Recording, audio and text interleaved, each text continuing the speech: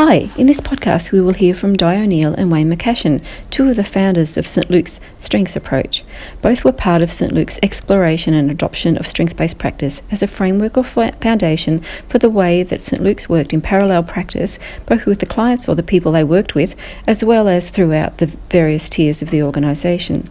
This strengths approach has been articulated by Wayne McCashen in his book, The Strengths Approach. It's now in its second edition, and it's available through St Luke's Innovative Resources. The website is www.innovativeresources.org.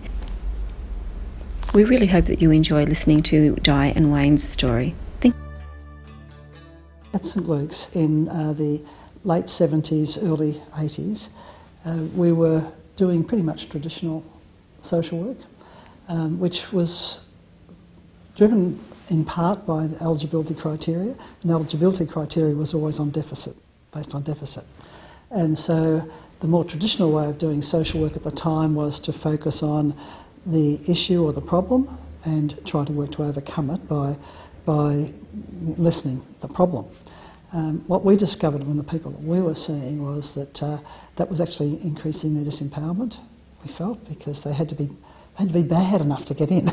So if you weren't bad enough, you didn't get a service. So the emphasis was on what you couldn't do. And we decided at one point that that in itself was fairly disempowering, and we would make a bold move of changing our process.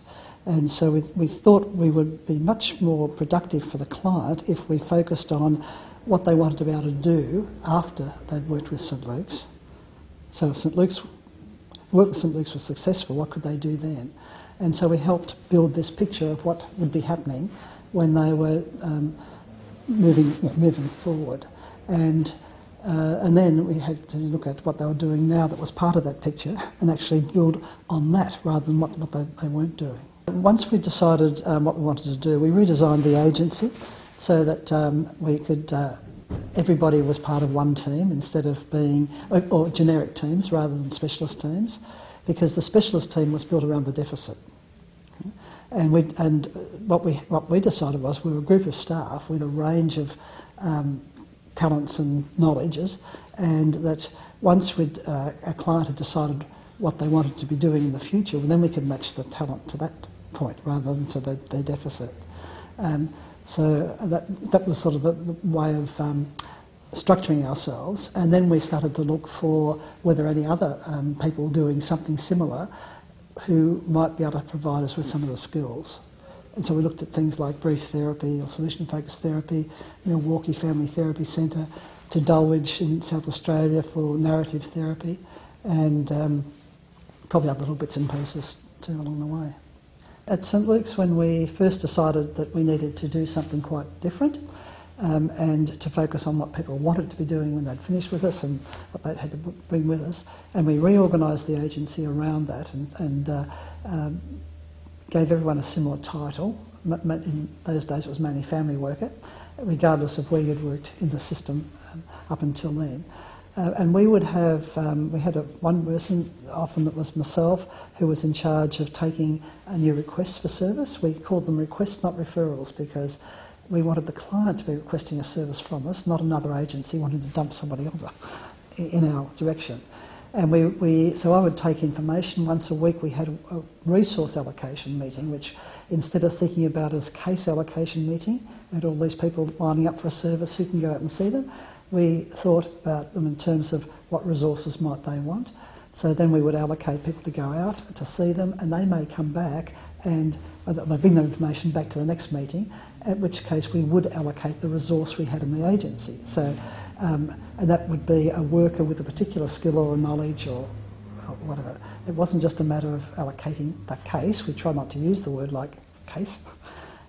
So we dropped the word referral, we stuck to the word request, we allocated based on the resources they needed to get to the goal that they were aiming for, and we virtually structured our work around that. In order to see whether that was working, 5 years down the track we did a bit of research where we asked, La Trobe University did it for us, where we asked the client, and we asked clients, we asked workers in other agencies, and our own workers, what they thought the practice was we were doing, and so we wanted to see if that was consistent with what we thought we were doing. And their answers were quite consistent, as it happened, with what we were doing. And then we looked at the number of children we placed in that 5-year period, in the 5 years gap. So at the first year we placed, at the 5-year point we placed the same number of children as we placed in the first year, but they stayed for 1/5 of the time because we'd done the work to work it, which focused on what the family wanted to be doing rather than what they were doing wrong and trying to overcome it. So that was significant. When I came into St Luke's, Di O'Neil, Russell Deal in particular, had been exploring with their teams ideas around working in strengths-based ways with children and families, and doing preventative work to keep children in the home with the families, or have children return home as soon as possible. So really focusing strongly on values and ideas around empowerment. That matched very, very neatly and very, very well with my own values base. And I was really lucky to be part of a team who had a very strong values base around respect and respect for human dignity and belief in people. As you would, if you come from the social movements, you tend to be an optimist and active in relation to social justice issues. So, although we weren't articulating those ideas as clearly as later happened, they formed the base for our thinking and working in human services. Yeah. In early days, and so back during the 90s, the term wasn't in currency generally, and as we articulated our own approach, I adopted the term strengths approach to differentiate between our articulation and other iterations of strengths-based practice. The thing that was evident to us during the early mid-90s was that there wasn't a strong emphasis on social justice imperatives, and we certainly were committed to those. So we started to shape what we referred to then as the strengths approach, gave it that name, to differentiate, as I said, between other iterations. So, so there were various influences on that, such as the women's movement and their social analysis, and especially around notions of power. And so the idea of power over versus power with emerged in our articulation during the 90s as well. So, and interestingly, I mean, that notion I didn't discover until more recent years, had been around since the late 19th century. That came from a wonderful woman activist, social worker, feminist by the name of Mary Follett, who talked in terms of power over and power with, in particular in relation to management practices in organisations. So the whole notion of power with, to me, is really central and critical in a strengths approach, because it's really about finding ways to be as inclusive as possible in the processes that we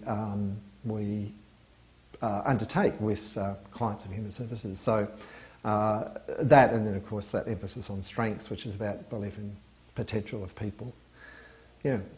A really clear analogy is in child rearing. You know, when a parent constantly, continuously does things for the child, keeps pulling them out of difficult circumstances in a way that's not supportive or helpful, rescuing them, telling them what to do, how to do it all the time, the child will not become autonomous.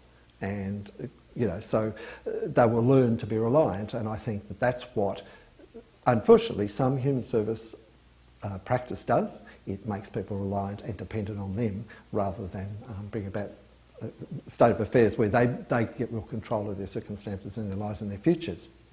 I think and here, I mean, there's both my opinion and personal experience in relation to that,